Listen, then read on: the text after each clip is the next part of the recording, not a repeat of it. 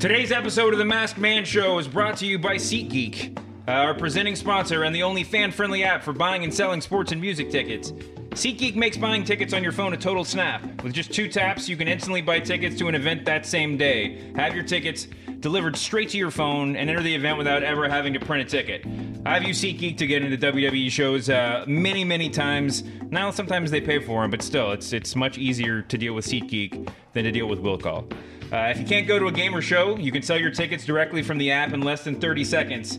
With SeatGeek, there's no guesswork. You'll know exactly where you're sitting, what you'll pay, and whether or not you're getting a good deal, all right from your phone, daddy. So drop your old ticket app and experience buying and selling tickets the way it should be. To start using SeatGeek, download the free SeatGeek app or go to SeatGeek.com. The Masked Man Show is also brought to you by BetDSI.com. The NFL season is here, and if you're ready, I know that I am, you better check out BetDSI.com. Make a few little internet wagers. So check out BetDSI. That's BetDSI.com. They got a special beginning of the season deal. It's a free $25 to try the service when you use our code BSPN25. That's BSPN25. BetDSI also offers a 100% bonus on your first deposit. They have NFL fantasy matchups and player versus player wagers. And there's tons of stuff you can bet on. NFL, NASCAR, F1, UFC, even Trump v. Clinton, the fight of the cinch. You can play virtually every sport at BetDSI.com. So go there, use the code BSPN25 for a free $25 to try the service. So it's BetDSI.com. So enter the code BSPN25. Get on it right now. Welcome to the Masked Man Show. It is a beautiful Wednesday morning here in Los Angeles, California, and I am joined by the 2 biggest marks I know. Number 1, to my right, back in LA, the voice of the voiceless. The co-host of the co-hostless. The king of sad style himself, Dan St. Germain. How are you doing, man? It's great to be here, Dave. You know, I'm here on my own merit. I don't have a famous girlfriend like some co-hosts we know. You know? My gosh. So I'm glad to be back on the show. I was traveling. This is the best wrestling podcast, but let's face it, you guys need me here, and you know I'm here to deliver. Shot across the bow. That's really really an unexpected way to start the show. And also Sam Donsky of TheRinger.com. What's up, guys? Your microphone is way far away from your face. I met Dan today, so it's all downhill from here. Yeah. Whoa. Flattery will get you everywhere. Yeah. It was a big mark out moment for Donsky. So anyway, we had an action-packed weekend of wrestling and wrestling adjacent content. The number one thing on everybody's mind, despite the fact that there was a SmackDown pay-per-view this weekend, and a lot of NFL football, was CM Punk losing at UFC 203 in borderline comical fashion. Would that be an appropriate way to put it? I mean, let me tell you, it's going to be a great way to end the 30 for 30. Let's say that it is going to be. It was pretty tragic. I like that it's rare that a brutal defeat in sports cannot have crying Jordan as its dominant meme, but this loss, just every meme was Triple H with a smile. Yeah. And that was like, it was. I mean, I think that because there's been so many wrestlers being like, "Hey, he did it," but I think we really need to focus on how embarrassing that was. It really was. It really was one of the. I mean, and I think I would have been okay with it. And I was telling this to David, if he didn't have that, and I'm a huge CM Punk mark, but if he didn't have that corny ass speech afterwards where he told people to believe in their dream, just be like, "Hey, man, I fucked up. I should not have done this." I don't know what I was thinking. Credit to everybody in the UFC. Credit to Mickey Gall, who now I'm like a Mickey Gall fan. Sure, me too. He's basically like a bad guy from Karate Kid. But, great song. Yeah. So he looks exactly like Josh Brolin from the Goonies. I tweeted it that night on the Ringer. He does. Yeah. So I was watching at a sports bar with sometimes co-host of my dear friend Steve Kazee. I don't want to get in your head too much there, Dan. But I don't know who you're referring to. Steve was as excited as anybody I've ever. Steve was the most excited person in the world to see CM Punk lose, and his anxiety was coming out of the possibility that CM Punk might make a good showing for himself. that didn't turn out to be a problem. I guess everybody here has probably seen it. Everybody listening, but if you haven't, it was. The match lasted just over 2 minutes, but it was Mickey Gall called the time even. But it was over in 10 he seconds. Said first But round, yeah, that's what it was. It was 2 minutes. He called 2 minutes. No, he didn't say. What they said was, he said, I was doing an interview. He was like, he's like, I'll get him out in the first round. He goes, in the first minute. He goes, probably not the first minute, but I'll get him out in the first round. Yeah, it was He's like, it was sure, over after 2 minutes, but it was over in 15 seconds. I mean, Punk, they sort of charged each other, and then Punk got taken down, and that was the end. It was I mean, over. It was over once he got taken down. Punk had an all-time stat line. It was just the goose eggs, and it was pretty shocking. And listen, I know I was making a lot of jokes on the Ringer account, and at Punk's expense, and I don't have any problem with Punk either. I love the dude, and I wish that he would. I hoped that he would have a better showing. Well, but you got to, but like you were saying about the post match speech, you got to hope that if you were ever in that position, you could take some jokes. It was a silly situation. I mean, he should not have he sounded like a lame after school speech. Do you think? I mean, obviously that was what it was. Do you think he would do it all over again, knowing the result? I think he may now, just to be like, fuck you guys, not do it twice. I mean, if you go back in time and say, okay, you're going to lose embarrassingly in 2 minutes. You think he does it over again? I don't know. I think that if he knew that, maybe not, but I don't think he's a guy to be like, no, I'll just train differently. Yeah. Yeah. I mean, listen, he's got to have, not a knock on him, he's got to have an incredible amount of self-confidence, ego to have even taken this on in the first place. So whether or not he would, it's so crazy when you think about it. It's so crazy. Well, listen, it's not crazy to take. The word was that he got $500,000 for showing up. Base, yeah. And presumably he'll get a little bit more in a buy rate bonus. But these wrestling loons online who are comparing his loss to Brock Lesnar's loss at UFC, I'm like, first, Brock Lesnar was a serious college athlete, one of the best wrestlers in the world. Yeah, Chuck Mindenhall wrote a couple of pieces about the fight for us on TheRinger.com. One pre-match, but he ran down every professional athlete that had made the crossover into UFC. Well, professional athlete loosely defined. The Green Power Ranger was in there too, but yeah, and the success rate, absent Brock Lesnar, is incredibly low. Except for Brock Lesnar and a couple of guys who just got in really young, former football players or wrestlers who got in really young. But I mean, the other thing is that I feel like not that I was paying that close of attention during his two years of training, but I sort of vaguely feel like we were presented with the idea that he was slightly more experienced than he had. It's sort of information kept creeping in as time elapsed over the last 2 years that he really was doing this all for the first time. He hadn't. Aren't the guys who run UFC kind of criminals? There's a lot of allegations. It doesn't surprise me. You mean in real life or for putting Punk in the ring? Well, I know, but that's what I mean. It just seems kind of in character. These are people who ban journalists like they're Putin. I mean, that did happen. This isn't. Of course, they're going to lie and they're going to work people. And, no, I think they were actually more upfront. I mean, I think it was only at the very beginning when there was a lot. There was a cloud of misinformation, and Punk had been training jiu-jitsu in his spare time for a year or two or for more. I have no idea. I mean, but there's you can roll into a Gracie gym and pay them to it's a workout. It's not necessarily training for the UFC. He would have done a lot. He would have done a lot of favors to himself if he had just he had owned that more after. Yeah, see, the biggest he started to at the very end. At the press conference, was you could tell he was pivoting into underdog. My biggest problem with the post-match speech was not its cloyingness, but the fact that he omitted his actual life story. He did follow his dreams and succeed and accomplish everything he could have dreamed of. He was the WWE champion.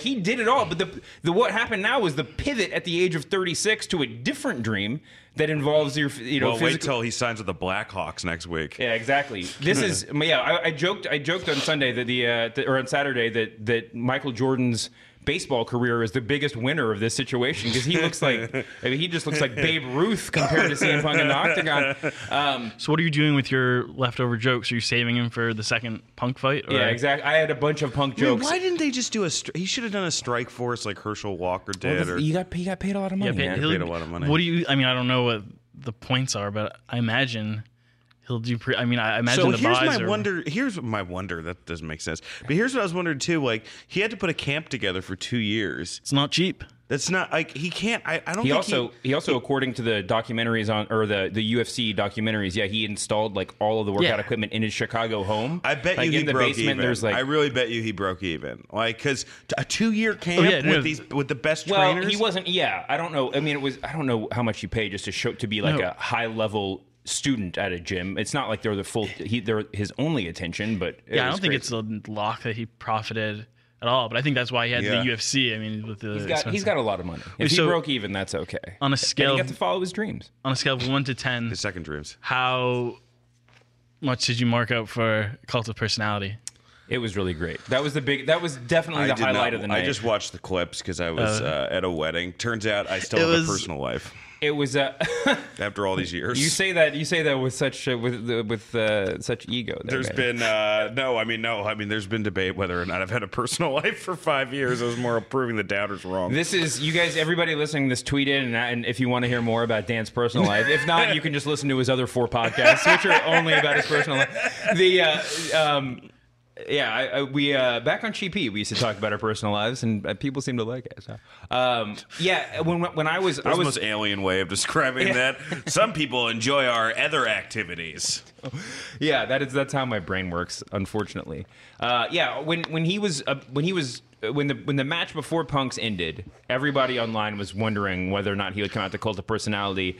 It was like fantasy booking, and then the fantasy booking came true. Everybody just went nuts when the music hit. And then the match was over. Literally had like 12 jokes that I just didn't get to tweet because the match was. I was so wrapped up in my anxiety, but also just like the near doom. I mean, the impending doom of the entire fight that I tweeted very little during it. Well, I feel like part of the reason that Cult of Personality, I mean, it's just iconic for a lot of reasons, but part of the reason it was so cool was that during the run up to the fight, Punk had been so kind of withholding, like he wasn't, you kind of imagine in sort of fantasy booking the run up to this fight that he'd be cutting promos, and I mean he's kind of like very withholding throughout the process. The one thing is he didn't shake the guy's hand, right? He had a jog past him, didn't shake his hand. He also, in his public workout, which is sort of a common UFC thing from the boxing world where you do a little workout for cameras, he was wearing the old Roddy Piper t-shirt, just like the one with just the panther head on it. That was the first indication that he hadn't totally turned his back on the wrestling world. But it was just a nice little like getting any sort of nod to that kind of wanting to be a showman. What I would love someone to do, and this is a public call out to everybody listening to this. Take that UFC. It's going to get taken down a million times, so don't even put it up. Just email it to me. Take that UFC fight and overlay Jesse the Body Ventura or Bobby the Brain Heenan making excuses for CM Punk the entire time. And I will send you, what do you want? I'll send you a Ringer t-shirt that I'll sign. That's meaningless, but I will do that. It was just a crazy night. But of course, the one thing coming out of it, we've spent enough time talking about the fight. The thing coming out of it, immediately everybody was asking was, okay, CM Punk's done in the UFC. We know now that he's maybe not done in the UFC, but I think he's done, right? I mean, Dana White was like, I don't think his next. He might not be. He might fight again, but he's done, right? He's done. He's done. I think there's more of a Friday night, UFC live sort of future if he's going to keep fighting for the company. Although I'll tell you, as a very very regular viewer of the UFC product, there are times where it feels like they're spread really thin, and there are some guys that fight on their like Friday night live shows that seem to have about as much business being in a octagon as CM Punk. But don't you agree that like the UFC is now bigger? Like that should have been a Strikeforce fight. Like the UFC has now gotten to with people like Conor and Nate Diaz and Ronda, that they've gotten to the point where this is beneath them. They still are in the business of star making, and it's very and when someone like CM Punk comes hand delivered to you, it's hard for them to turn it down if he's going to act like he's taking it seriously. Well, especially because now Mickey Gall is a name. That's the because star. of it. Is right. They made Mickey Gall now for. I think that to me, the most interesting thing about the McGregor-Diaz fight was that it was sort of like it was out of the weight class. It was it was not for a title, and it was the biggest fight they've ever had. Especially if you look at it in terms of fans being interested in both people in the match, and like just the attention that it got. And it almost seems like UFC. I don't think they need to leave the weight classes behind, but it's like pro wrestling, where like the one big grudge match is can be more important than the title matches. Yeah, the heavyweight. If they invested more in just on paper, people that hate each other, like fighting in a way that they can agree on, that would be good for UFC. And I almost feel like Punk fits into that. Like, we don't need to get into like celebrity boxing quite, but if Punk Ryback is available. Yeah, I've said that before. Punk versus the Green Power Ranger is now a fight that I'm more interested in because Punk might win. You know, like if there was a sort of celebrity division, or Joe Rogan is so mad that CM Punk is in the UFC, maybe Joe Rogan goes and beats Who do you up think CM wins, Punk. Joe Rogan or CM Punk? I think Joe Rogan wins. I mean, I don't know the weight situation, but I hear Rogan's a beast. I hear that from like a lot of legit beast. Like I heard that from a lot of people who actually know the sport. Let's reflect on the fact that we're debating in earnest the guy who fought last weekend versus the announcer. Well, Joe Rogan's a big... maybe Joe Rogan gets like Eddie Bravo to fight in his place, like an old school wrestling manager. Like, he's been training for longer than Punk, though. I've got Rogan. Yeah, I've got Rogan. He has a sensory deprivation tank in his fucking house. Yeah. Only super Punk might have one too, shit. man. He put in the hot and cold baths in his basement. But okay, so Punk is gone. Punk may or may not be gone from UFC. But the first question on everybody's minds when the fight was over was, does this mean Punk's headed back to pro wrestling? Now, WWE is obviously what people think of when they say pro wrestling, but I think there's a real path to him, taking a couple of fights in Japan and making $3 million more. I mean, there's CM Punk. I mean, yeah, but how do you I think on top of that question, I was thinking of my car alone in a 7-Eleven parking lot.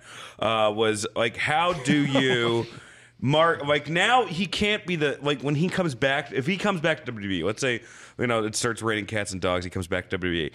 You can't market him as I'm the avenging guy anymore because he just failed on a bigger stage. So he has to almost come back as an underdog. Like he has to come back with people laughing in his face, right? Because of this. Like even in Japan, they've got to be like, you're here because you failed somewhere else. It's the clearest I failed somewhere else transition. It's not like Jordan. I think you're right, but it's also, I mean, wrestling fans are utterly... I mean, they might say that in the lead up, but as soon as that music hits, as soon as he comes back, I think all is forgiven, and we're just excited. Yeah, you think so? But I think that like wrestling fans, there's something in our head that still thinks that Undertaker can beat up everybody. And once you realize that Oz isn't a big face but an old broken man, it kind of takes the mystique away from the performer. Are you talking about Oz from the Wizard of Oz, or the Kevin Nash gimmick? No, Kevin Nash, the Kevin Nash Oz gimmick. That's what I'm talking about. Also a broken old man now. If Triple H is cutting a smug promo on Raw and Cult of Personality hits, I'm not going to be thinking about the Mickey Gall fight. If Triple H goes to the ring at the next pay-per-view or whenever he decides to make his appearance, standing there with Kevin Owens, and he says, "I'm the one that brought indie wrestling to WWE. This is my champion," and Cult of Personality hits, that is the greatest moment ever. So I mean, I guess it's a minor question. If he never comes back to WWE, CM Punk, how excited are you for like a New Japan fight that you can catch on pay-per-view over here? That'd be excited. Excited, but it's a big step down for me. And excitement. I just What? Okay, so let's. And that's no. I think it's funnier, like because he had mentioned this on that. Jesus Christ! I apologize. I don't know what the fuck just happened there. What? Sorry, it's my valet. That's the noise that your phone makes. Yeah, no, it was an alarm. Let's not go into this. What the hell was I saying? Oh, God, it was we were talking about Japan. Punk in Japan. I mean, it's exciting, but what I want to see is Punk back in WWE with all the burned bridges and being unburned. And so, okay, let's take this one step back further before we get off the subject altogether and talk about burning bridges more broadly. There's a coming and going from WWE is part of the life cycle of the pro wrestling world, right? By the way, Ryback's second match confirmed against the Heavenly Bodies, guys. So yeah. Yeah, I know Ryback's tour schedule. Really? Yeah. Is he actually wrestling the Heavenly Bodies? Him and another guy are wrestling the Heavenly Bodies. What is his first match? Some guy I've never heard of. So Ryback, who news came out this week, is legally changing his name to Ryback. There was a lot of Ultimate Warrior comparisons with Ryback when he was, at the beginning of his run, and now he's just fulfilling his destiny. He's just got to make like some YouTube videos. He's going to make a really trash something. comic book called Ryback, and then change his name to Ryback. And I have an Ultimate Warrior comic book. Yeah, that was. I'm a big comic book guy, and that was one of the worst things I've ever seen in my life. So Ryback is gone. I guess working the Indies, and honestly, I loved Ryback. I can't say that I miss him that much. He was a little bit of a showstopper in the bad way when he was on TV, but he could be very entertaining. But we also have all this ongoing news of Del Rio, who is now officially leaving the WWE and holding press conferences in like a Tijuana Hooters. I don't really know what's going on, and his reputed girlfriend Paige, who hired some lawyers to deal with her suspension or potentially getting out of her contract. Now there's word that she's back on the schedule as of the 17th or whenever her suspension's up. But, who knows if that means she's back on, really in the spotlight, or if she's just going to lie down for Nia Jax and, shuffle out the door to be with Alberto. For a line down with Del Rio, am I right? Oh, man. Yikes. Get your, and prepare your rib tattoo jokes too, because there's a lot of the story. But anyway, there's also Cody Rhodes, who I talked about last week, seeing him at Bola. He did a great match. Oh, he's so good. And, what else has happened? I guess on the flip side, we have Kurt Angle never stopping to talk about potential WWE return. I feel like he's in the same shoot interview room, and they just cycle in new interviewers each time. It's like every day on WrestleZone, there's a new fucking Kurt Angle shoot interview. Totally true. Does he just live there? What's going on? It's like it's just one of those media tours that like Tom Hanks does before every movie, where they just cycle in different shoot interview cameras or whatever. And Angle's actually in Sully, if you haven't seen it. He makes a really good case. You listen to enough of those interviews, and he starts making a really good case for you listen to 20 minutes of Kurt Angle, and you're like, yeah, so what? He dies in the ring, it's fine, just one match, and you're just kind of all in on it doesn't matter. Oh yeah, he's on 120 Percocets a day. Yeah, that's a normal thing to do. I'm not sure if it's more or less dangerous than CM Punk getting in the octagon at this point. Looking at the way that match went, he's lucky that he. It tapped. is crazy, to think about it, how bad he got beaten, he can take a hit. Yeah, that's one thing about him. He can, maybe if there was a way for him just to get punched in the face every pay-per-view. Yeah. Take some shredding elbows from Brock. Oh my God. So WWE fans, can we all agree that there's no grudges held if Punk ever came back? Zero, the opposite of a grudge. Dan? I can't comment at this juncture. I'm like Paul Ryan with still. Trump. Here's the thing: Del Rio left, and he left under very odd circumstances.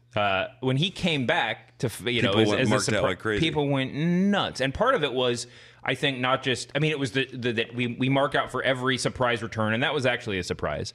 But we also, it was the fact that he left under circumstances that made it seem like he would never be back. Right? That was why it was so shocking. So does it help? Are we going to mark out more for Del Rio's next return than for Cody Rhodes' return, because Cody seems to be on good terms with the company? Except the fact the company's actually trying to trademark the last name Rhodes and won't let him wrestle with it. Ugh, that's some real that's some WWE. If you're listening, that's some real scumbag shit. You can't bronze a statue of the guy's dad and then take his fucking name away. Yeah, Jesus Christ. I feel like Cody's done pretty well for himself. That he has it could have gone the other way. These things easily, when you leave, you really can be out of sight, out of mind. But I think this is pretty much Cody's best case scenario is what's been happening right now. That if he came back right now, it's only been a few months. I think if Cody comes back right now, he's elevated already in these few months. I would say, wait a couple years. I wouldn't come back right now. The guy's a winner, man. The guy's every angle he did in WWE was great. He's got a smoking hot wife who seems like kind of like a fun person. She was there at both nights of Bola that I was at as his personal ring announcer and got one of the biggest pops each night. There's no guarantee though when you start doing Bola and the Indies and etc. that you're gonna phase out of wrestling that WWE style match that you're going to put on 4-star match. I mean, there's no guarantee at all. Yeah. Right. So yeah, it would be a weird move to come back, just from like a personal freedom standpoint. But I guess that's what everybody comes back and they're hoping for a Brock contract, and you just might get it. Who knows? So I guess if it's like, I mean, on some level, maybe WWE is putting out this trying to trademark the Rhodes name thing. They could be working us for all we know. Make it look like there's a little bit more distance between parties. Half of this Paige stuff could be a work for all we know. I mean, she's going to come back. Has Cody done TNA? Huh? Has Cody done TNA? No. I heard he's going. Oh, I was gonna say if he does TNA, then it's not. Well, maybe that's why they're doing. That's why WWE's doing. But all he's this got like that copyright sweet stuff Matt there. Hardy Deal. Matt Hardy's got a cool deal where he can kind of do Ring of Honor and TNA. Yeah. So that's where the road stuff is certainly coming from, because they still want to screw over TNA more than anybody else. But listen, I mean, if my vague theory is correct, and that like the worse terms that you lead on, the more fans are going to be happy for you to come back, then like even if Paige isn't leaving, they're working us in the exact right way, right? Like that we think that she's on terrible terms. If she comes back and actually gets pushed, that'll help her. Cody will feel so bad for him for the lawsuit. We'll pop for him. Who knows about Del Rio? He's done it a couple of times, but CM Punk has got to be the top of the roster. I mean, he'll be the biggest star in the world if he comes back, even if he lost. Blurring all possible lines, this is Paige's best angle in years, right?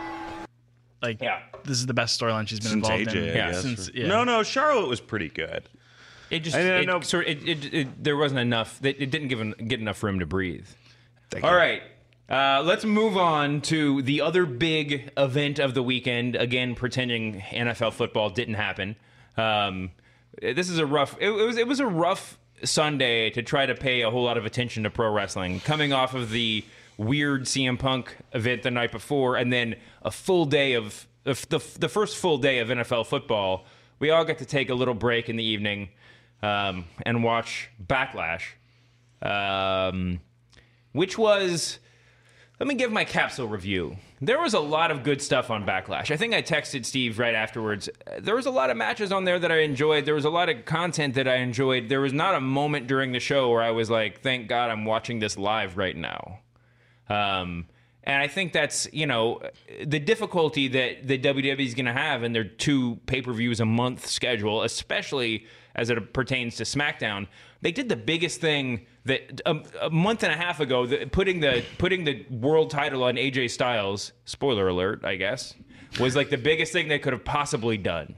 And now in post-brand split, where the world title has been diminished and where SmackDown is sort of already being conveyed as a B show, it felt like a lot less than that. Well, I don't know. Talk about the main event. It was an incredibly good match, but talk about it for you guys. What was your takeaway from that big ending?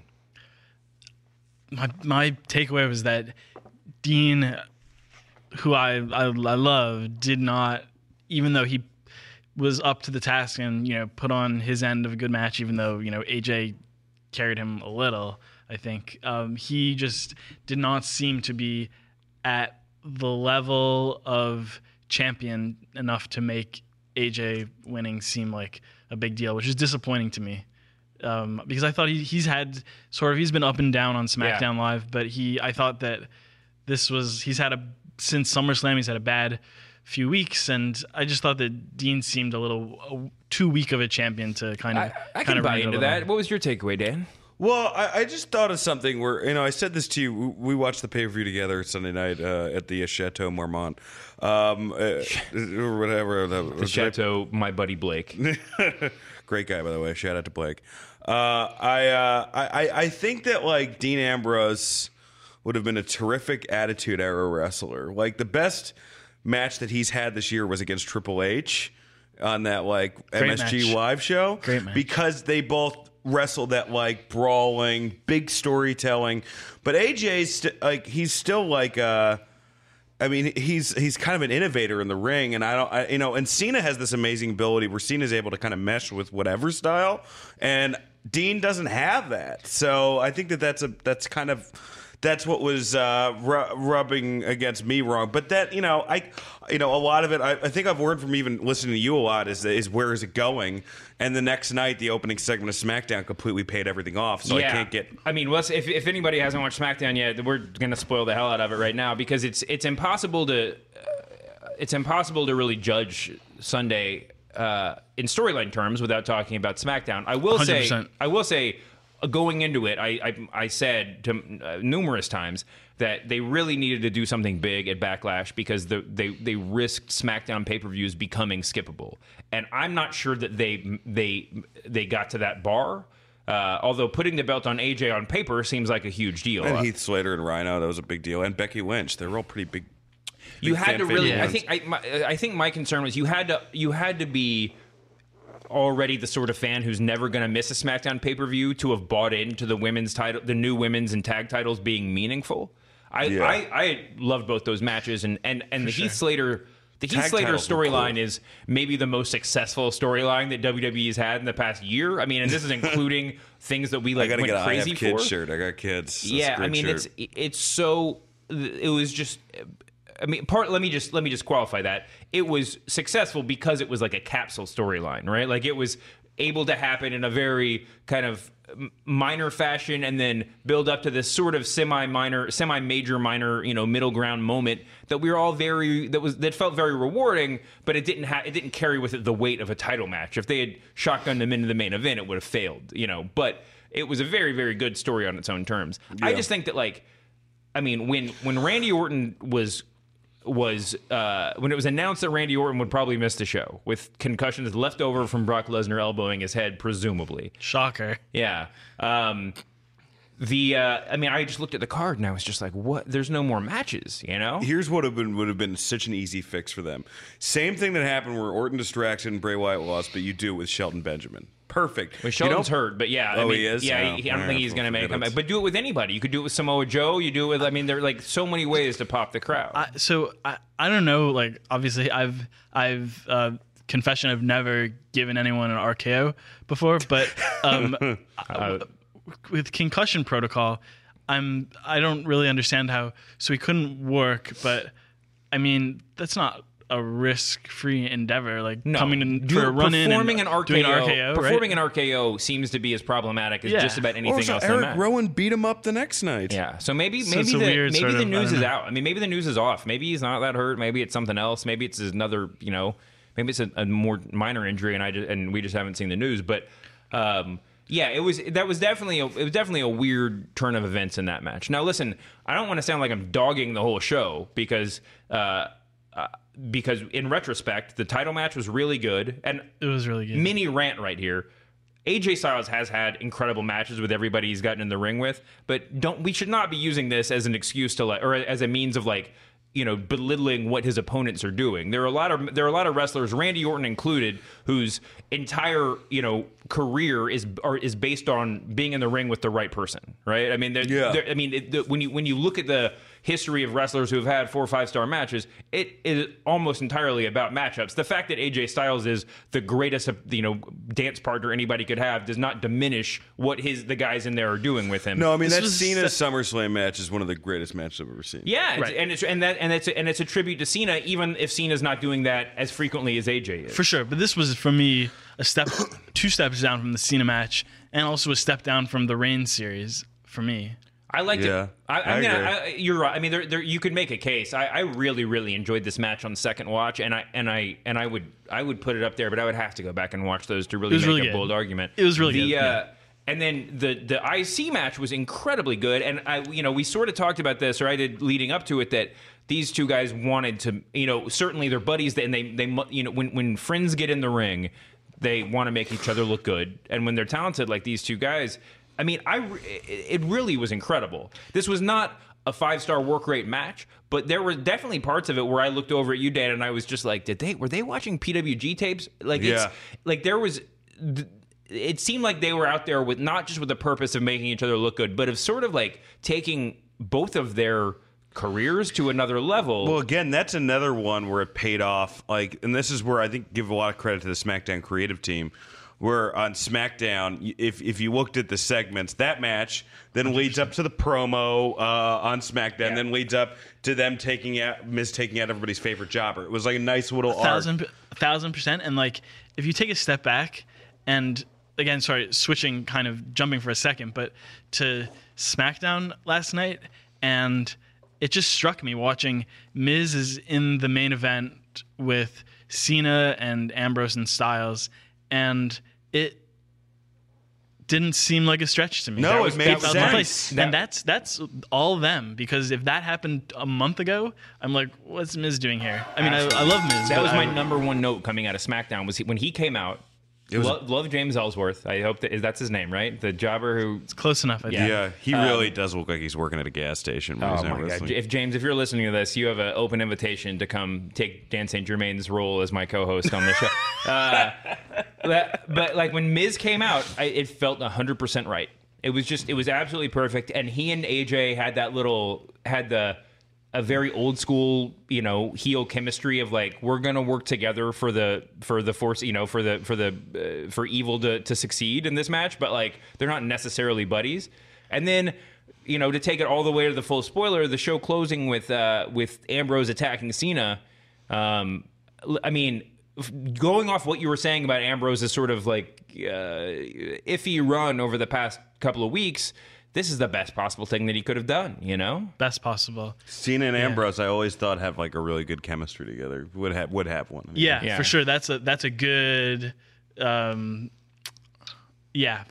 both of them are Attitude Era Jace to go back to that old terminology. But yeah, I mean, they definitely have a good chemistry on the mic, and when we've seen them in the ring, they do okay. I mean, they both have some sort of cartoony tendencies, but I'm excited about them being at odds. I think that's a step in the right direction for Ambrose. Cena triple threat match with AJ Styles. I mean, how great was that Cena Rollins Lesnar one from Royal Rumble? A year and a half ago. Absolutely. 2 years ago. I feel like for WWE style, triple threat is like the peak. Yeah, it just works for WWE style. Like triple threat matches are better. We keep every time they have. I mean, they've had so many over the past 6 months or so, and every time they're great. I saw when I went to the house show out here right after I moved to LA. It was Reigns, Rollins, and AJ. I think that's right, and a triple threat. How was it? It was exceptional. I mean, it was just really it was just like one of the best matches I'd seen live in forever because house shows have a different vibe, but I loved it, and you're able to do it's almost counterintuitive. You're able to tell an in-ring story in a way with a triple threat match that you aren't in a one-on-one match because we're so programmed now to hate on baby faces that the only way to really get yourself for the Pavlovian, like I'm cheering for the underdog babyface thing to kick in is when they're being double teamed. And so like Roman Reigns entered that match to a chorus of boos from like the markiest crowd ever, which is, not a good look. But then by the end, we were all cheering for him because he had two, irritating heels that were going at him. It is kind of crazy, like, that Reigns is able to, by every time he does that, like, it builds up to a big spot in this match, people cheer. And I don't know how he does that because people then immediately hate him after the pin and before it. I still think he's a terrible face. But Reigns is born for a triple threat. Yeah, that's the most salient point we could take out of this whole conversation. Roman Reigns born for the triple threat. Maybe the more people in the ring with Roman Reigns, the better he looks. But he's a very potent professional wrestler. Like he's got a lot of good things going for him. He just is like we just demand a sort of work rate, or we meaning like the level of wrestling nerd that is sitting in this room with me right now. I mean, I don't consider myself one, but yeah, sure. Yeah, if you're booing Roman Reigns, you're on that list. If I know Ryback's second independent match, I need to ask how many people, if you guys know, listen to that Stone Cold podcast because everyone seemed to know what Cena was talking about when he made that reference. If you're going to a SmackDown live taping, you listen to the Stone Cold podcast. I guess. Yeah, I think that I don't know if I'm totally on board with that, but yeah, it's totally. I mean, it's Stone Cold Steve Austin the Stone Cold podcast is a lot of people listen to that. I was impressed. It's not quite at the Masked Man Show numbers, but of course. I feel like Stone Cold's like Bret Hart shits on everybody, but Stone Cold doesn't. Like, he's pretty measured in who he shits on. So I think like when he goes after somebody, people actually listen, opposing to Bret Hart, where it's like, oh, grandma's cranky again, I mean, I guess it was on the network, but it struck me as like the reaction was like as though it was canon, like right, like as though it was a promo that happened or something. Yeah, no, I think the Stone Cold. I think in 2016, the network the network Stone Cold podcasts are canon, just like. Talking Smack now is like canon. I mean, it's basically along the same lines. I'm guessing the Stone Cold podcasts get better, do better numbers. That's all credit to Renee Young, right? For Talking Smack. That's Daniel Bryan, I think. I mean, Renee certainly. Like, Renee is the greatest, non-wrestling on-screen talent. Yeah. Well, out of the rings talent that WWE has had since like Gene Okerlund or whatever. Or like Bobby Heenan Bobby Heenan in the announce booth. Like, it's crazy. I feel like Renee is going to get poached. I've definitely heard things in that direction from people who would know. So anyway, her significant other is now former WWE champion. We'll see how that Papa goes. Shango. Oh. Yes. Listen. So I think the takeaway from Backlash was it was really good when you take into account SmackDown. I'm not sure that it was not must watch. When there was football on another channel, it's hard to make the case that pay-per-view was must watch, and I think that's something that WWE is going to be dealing with in a general way going forward with 2 pay-per-views a month and competing against football for the foreseeable future. And I just don't think that I think that the right move maybe is to accept that fact, I mean, they're not beating football. Huh? They're not beating football. No, I mean, and if they're gonna, maybe you put it on, you do like they did during the Monday Night Wars, where you put on, or they've done recently during NFL games, where you put on your big moments during halftime, or when you know that nobody is watching, you flip over and everybody can flip over when they hear something big's about to happen. Let's just do it. Let's bring back halftime heat. Here's what I think. Halftime heat is the best example. I mean, they should just have like halftime schmaz or something where that someone's going to run in and do something shocking during every Monday Night Football halftime. If they had no show, obviously they won't do this. No show for whatever it's called, I think No Mercy, and just at halftime of that week's Sunday Night Football game, it was Cena, Styles, and Ambrose. Yeah, that would be electric. For whatever reason, it would feel like. And just spend the rest of the time on the studio shows. I mean, it's got to. They spend way too much time. For 5 hours a week of plus 3 more for a pay-per-view. I mean, every other week now is what is that? 7 hours? No, 8 hours. I don't even know. It's too much. 8 hours of must-watch. 8+ hours of must-watch TV. They should just be spending more time in the studio. Just like move us around a little bit. Well, maybe what they should do when the 49ers cut Kaepernick, they should sign Kaepernick that Monday night. Have him come over, get some maybe viewers that way. Then have him like join Rusev, and we need to update the Real Athlete WWE talent rankings. We need a Pac-Man Jones that worked out great for TNA. I mean, listen, Mickey Gall might be the biggest here, might be the number 1 wrestler in WWE too. Oh my God, I didn't even think of that. Yeah. Before we start talking about Raw, I got to tell you about my favorite sponsor. I got to be biased here. WWE 2K17. All right, guys, get ready to be taken to Suplex City, courtesy of WWE 2K17. They're back once again as the defending champion of wrestling video games, and they got the best cover superstar in the world, Brock Lesnar. WWE 2K17 features amazing graphics and gameplay, as well as a gigantic roster featuring all the stars of the today, of yesterday, even, way back further than I was even alive. WWE 2K17 lets you create wrestlers. You can make yourself into a wrestler. Lots of people have sent me screen grabs of me as a pro wrestler. I know it's really hard to put glasses on a bald guy in a black t-shirt and make him a wrestler, but I appreciate everybody that sent me that stuff. It is fun to play yourself, though, to go out there and beat the hell out of Kevin Owens or John Cena or whoever you want. Hulk Hogan, maybe. Who knows? But definitely check out WWE 2K17. They have a new promo engine that lets you bring the drama and personality of WWE superstars to life in My Career and Universe modes, and you can make bring your characters up through the ranks as they go through NXT up to WWE and become a Hall of Famer. You can do the whole career thing, man, and it's a lot of fun. I've actually played it myself. They have a star-studded soundtrack produced by P. Diddy. And if you pre-order right now, you get a very special bonus playable character, Bill Goldberg, everybody's favorite WCW superstar, with 2 different versions, one from WCW, one from WWE, and 2 WCW arenas to go along with it. For more information on everything WWE 2K17, go to wwe.2k.com. WWE 2K17 hits the shelves on October 11th, but pre-order it now for Goldberg and, just to be awesome. The Masked Man Show is also brought to you this week by Blue Apron. You know, with Blue Apron, not all ingredients are created equal. Fresh, high-quality ingredients taste better and are better for you, so it's important to know where your food comes from. The answer? Blue Apron. I personally cook with Blue Apron and love getting great meals delivered straight to my house. Every week I'm always excited to try new foods I'd never previously think to make. They have partnerships, Blue Apron does, with over 150 local farms, fisheries, and ranchers across the U.S.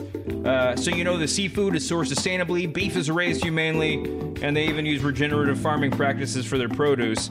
I'm sure you guys are very interested in sustainability. Blue Apron is the answer.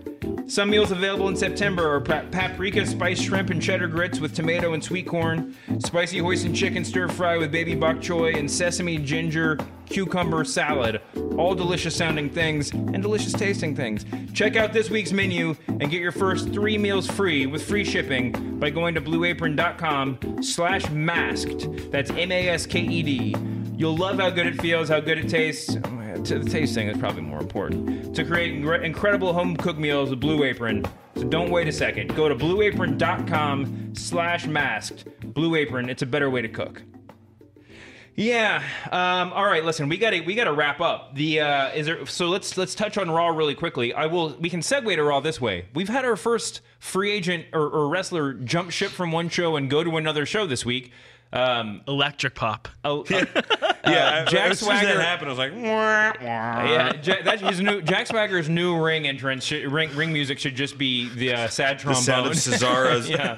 the sound of Cesaro's hand hitting his forehead. Jack Swagger lost to Jinder Mahal on Raw, then showed up on SmackDown. Jinder Mahal, what the hell was that? Yeah, well, I mean, Like, I think it was part of this. It was this a funny, storyline. like McMahon. I really think it was like him being like, "What if a Muslim came in peace?" He's not a Muslim, right? That's what they built it. He was dressed all in black as like the ISIS sort of garb, right? Oh man! And then they had the whole like "I come in peace" thing. I really think McMahon was just like, he doesn't care if he's Indian or not. He's just brown to Vince. Again, no comment on that. You're probably right. So yeah, I mean, is there anything from? Raw is Raw has been really great in the main event. In the main event scene. Kevin Owens' lengthy, just joking run as champ has been really sort of reaffirming in a lot of ways. But and there were any number of wonderful pictures and videos being passed around Twitter on Sunday night after AJ won the belt, because like AJ and Kevin Owens have like fought at so many indie promotions and like they're both. Yeah. It is evidence of a whole new generation, and it's also a new era. I think a good reflection on how well a champ is doing. I mean, it's just been a week or two. Is sort of does the kind of rising tide lift all boats situation, and Owens as champ it's elevated Jericho and it's elevated Sammy, and I think that it's put Rollins in a good position, and it's had Roman be in an interesting spot for a couple weeks until he goes back to KO might be the only guy, and I mean honestly, KO might be the only guy who can have a one. We were talking about Roman being made for the 3-way. A KO Roman one-on-one match is a match that every wrestling fan would stop to watch because of the level of Owens' magnetism. Agreed? Yeah, agree. You don't like Rollins keeping the laugh, Sam. This is your hot take of the week. This is my pet peeve. Is I think they are overthinking it by a lot. I think that they probably are under the impression that WWE is overthinking the face/not face turn of Seth Rollins. I think that they are hesitant. He's been a heel for so long, and the sort of cackle works for him, and that kind of persona works for him. And I think that they're hesitant to so severely, take a left turn into Rollins as the, white meat babyface, and I think they're wrong. I agree. I like wanted. I was like, when he like dropped like during the Foley Rollins interaction. He was like Mick Foley. He's so good. He's so good. Like when he first came back, I was like, "This is the worst possible use of Mick Foley." Damn you, WWE. The fact that he's just been able to be serious. He hasn't tried to be funny, which I think is great. You forget how good that Kane Dewey promo. Like his promos when he's serious, there's nobody that can beat him. I mean, him and CM Punk have the best "I'm serious" promos out of anybody. Like Foley makes things so important. Well, it's almost right. When he's like Rollins was, it's weird because Rollins was doing the kind of in between cackly, like what is this, and then Foley snapped on him when I get questioned his integrity, I think, or something like that, and Foley just sort of went in and gave. He's got this like really like dad's angry thing, which is like really scary, and it works because of the beard and because of his size. Like normally I'm anti-authority figures that are bigger than the wrestlers because it's just, I mean, it just sort of hits the weird dinosaur parts of my brain in a weird way. But yeah, I mean he's been really good. But yeah, because I think it's because Seth Rollins could kick his ass, so. It's like Gorilla Monsoon getting pissed off at Stone Cold. He may be bigger or Sergeant Slaughter, but it's still not going to mean anything. Sure, I think that's right. I mean, so full credit to Foley. He was amazing, and also with I mean, when he came down to the ring in the main event and told Seth that they had to go have a talk in the back. Again, great dad vibe there. But also, I wasn't sure, like. He was doing it in a sort of nuanced way. Very much so. It seemed like he was mad at Seth. I liked the way that Seth sort of like did what he said, but laughed it off. I mean, it was throughout the night, that's sort of been Seth's interaction with him, and it works really well, cackling aside. But also, like, I wasn't entirely convinced that Foley wasn't Team Rollins, that wasn't the plan. Like, there was a little bit of, there's just enough nuance there where he said, like, I asked you to do one thing and now we got to talk. He didn't say, he didn't say, correct me if I'm wrong, he didn't say you did what I told you not to do. 100%. I think that's what they were going for, and I think that's why they purposely did not have a fully Rollins interaction after that, right? Well, we also had to end with we'll close out on this, but they had to end with the reboot of the Reigns Rusev feud. Which I think that again, this is a good feud for these two, and I don't mind watching this. Rusev for sure. I think that my only feeling of letdown at the end of the match was one that as we discussed earlier, Roman Reigns is made for the 3-way. That sounds wrong. He really is, though. If Roman Reigns was an indie wrestler, he'd be sitting on the side of the ring at like the intermission selling just like I'm a 3-way guy t-shirts, and everybody would buy them. That guy's definitely had a couple 3-ways. Yeah, 100%. And but like. He looks like a Brazzers porn star. I've always said that. Yeah.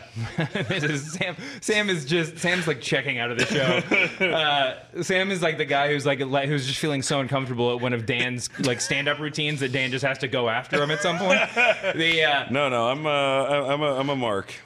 So anyway, it was that we love Roman in triple threat matches, and also that we've gotten to the point now where whenever someone has said, like, it seems like anytime they have a stipulation that someone might get that a main event match might become a triple threat, it always becomes a triple threat. Yeah. And so that was a little bit of a letdown on that front, just in the fact that, like, I think that would have been, I think that was the match that the ending we were all expecting to happen, and Rusev running in wasn't necessarily a better ending. Well, I thought it was one of the few times where they really got the little things right in the long-term logic of an angle, right? They, like, after that Raw match when Triple H screwed over Seth and won it for Owens, the logical match is Owens Rollins, right?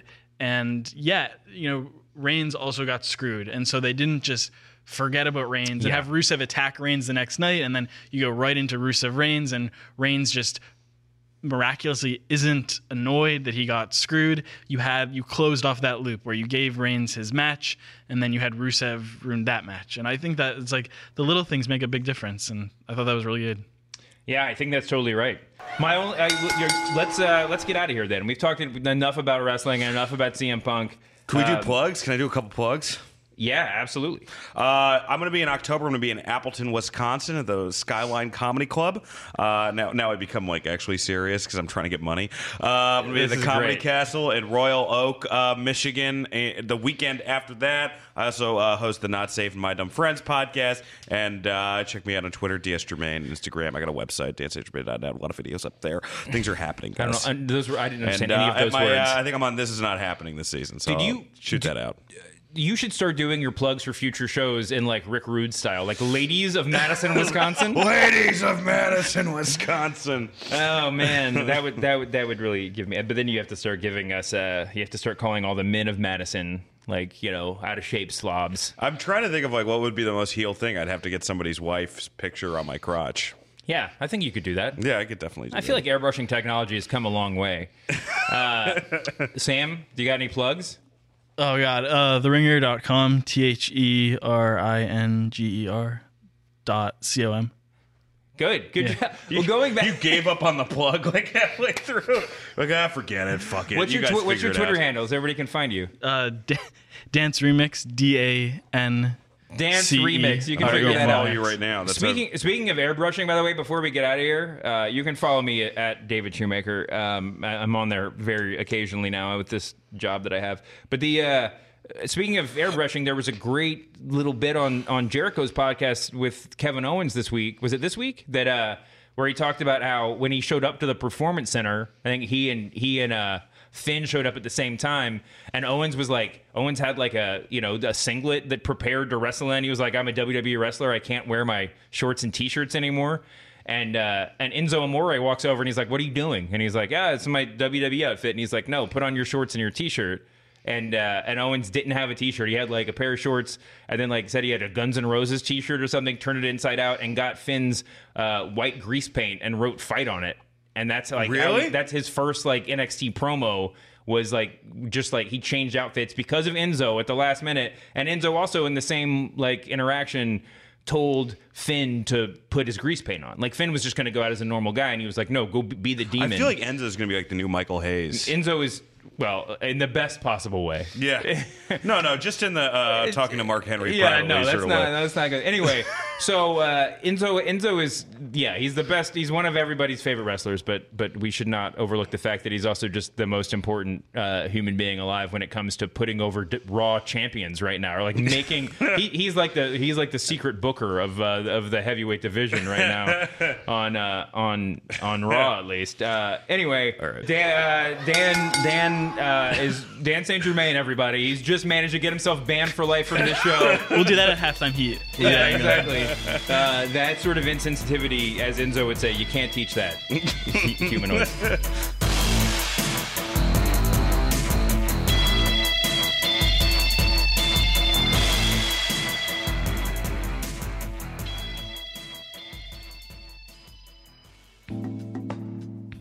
Thanks again to WWE 2K17 for sponsoring today's episode. Get ready, once again, to be taken to Suplex City, courtesy of WWE 2K17. They're back once again. They're the defending champion of WWE video games, and they've got Brock Lesnar on the cover. This is a Ben Simmons approved video game, not the basketball player, the son of the founder. WWE 2K17 features amazing graphics, amazing gameplay, an amazing roster, and you can pre-order your copy today to receive 2 playable versions of the legendary Bill Goldberg, WCW version, WWE version. You can use create a player mode to create the 2017 Bill Goldberg WWE version. We all know that's coming eventually.